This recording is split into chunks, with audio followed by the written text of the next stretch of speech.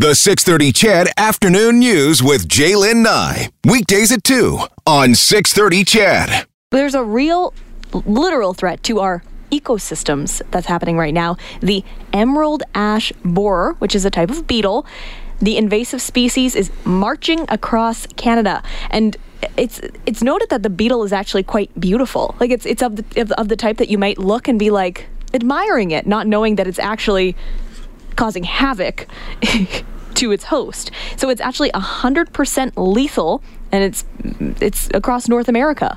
Like, to think that these little critters, I don't know, do you call bugs critters? I don't know. I think critters is not for insects, but these insects that look beautiful, you might admire them, are actually destroying our ecosystem. I do wonder if they're related at all to the mountain pine beetle.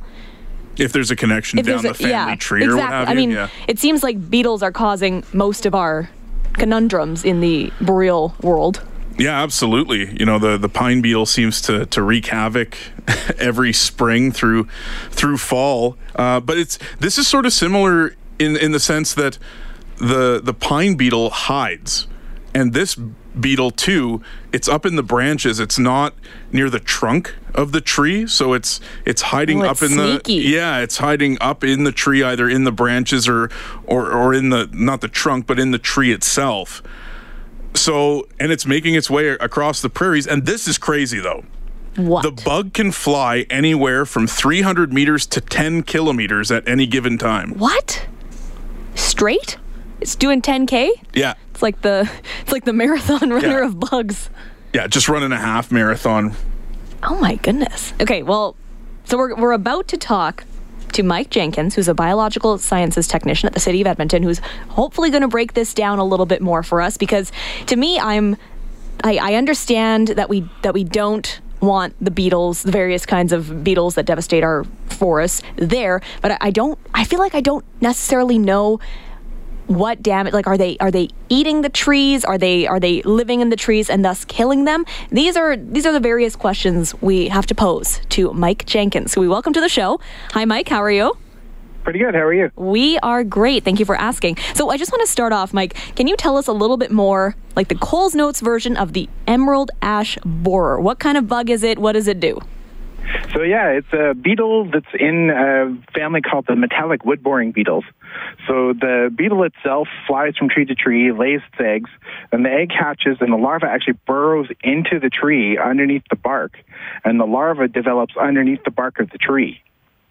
So it's burrowing, tunneling underneath the bark, can develop in some cases 2 or 3 years underneath that bark. And it's that stage that actually does most of the damage to the tree. One beetle probably isn't a problem. It's when you get multiple beetles that are all attacking that tree over several years, it ends up cutting off the vascular system of the tree and ends up killing the tree. Then they're spreading out from there. They fly to a new tree, lay their eggs. The larva is developing underneath the bark, and while they're developing under there, it's virtually impossible to detect these larvae developing underneath the bark. And so they can go for 5-10 years before anyone even realizes that the problem is developing and the trees are starting to die.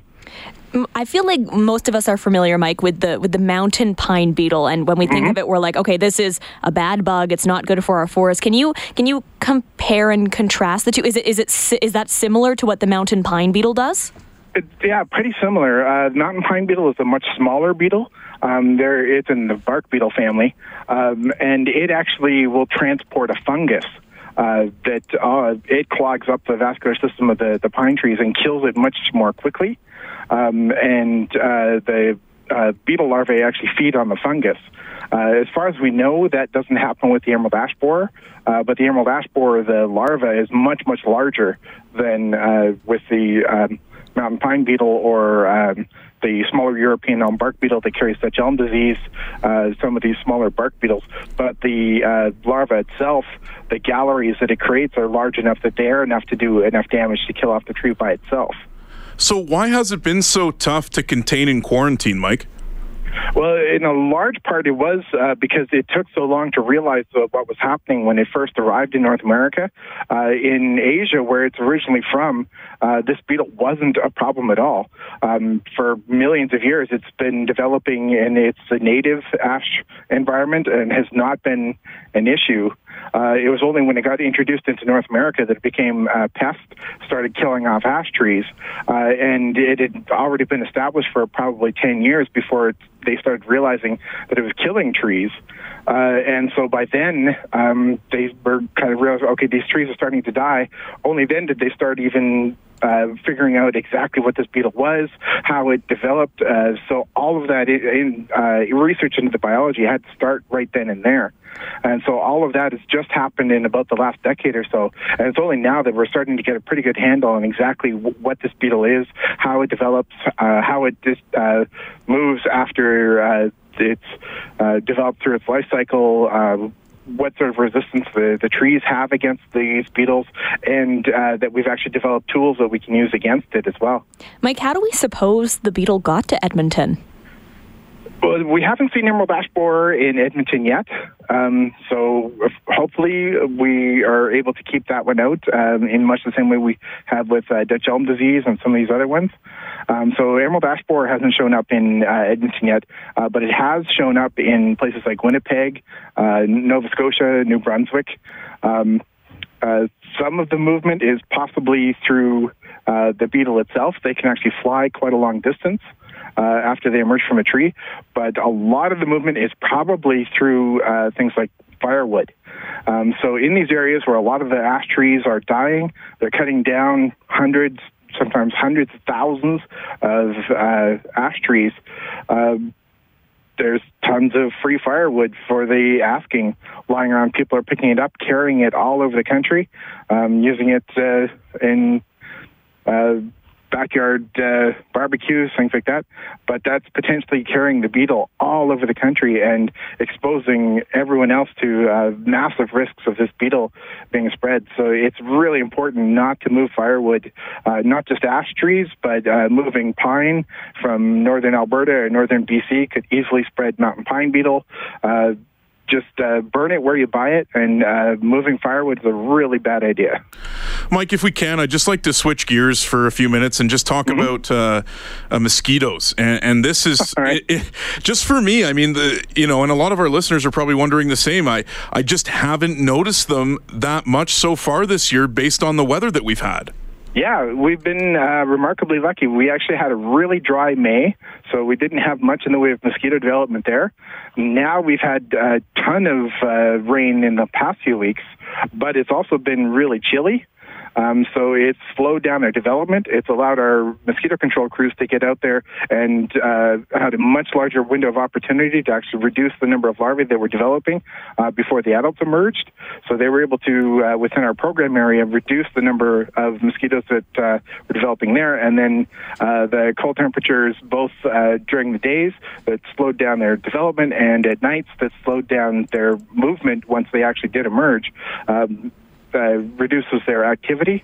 Even though the numbers have been fairly high from the rainfalls that we've had, we've been able to reduce their amounts through the mosquito control program, and their activity is reduced by the cold temperatures.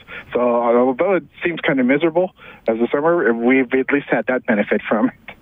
Mike, I have to interject because I literally have like 3 mosquito bites on me right now. I have like as you're talking about this, I'm like itching the one on my leg. I was like, please stop. So I have to ask, I'm hoping this answer might be in your wheelhouse.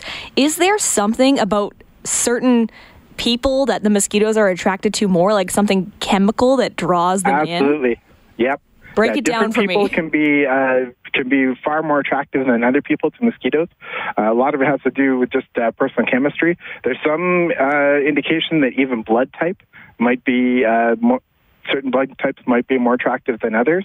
O seems to be more positive than A, for example. But it can also have to do with diet. There was a period I was actually on antibiotics for a while, and while I was on those antibiotics, I was just swarmed by mosquitoes. It was insane. So yeah, all of those can have an effect. Even things, a lot of the stuff that mosquitoes are attracted to, including lactic acid in your perspiration, the other components of your perspiration, body heat, carbon dioxide that you're exhaling, all those can be increased when you're drinking.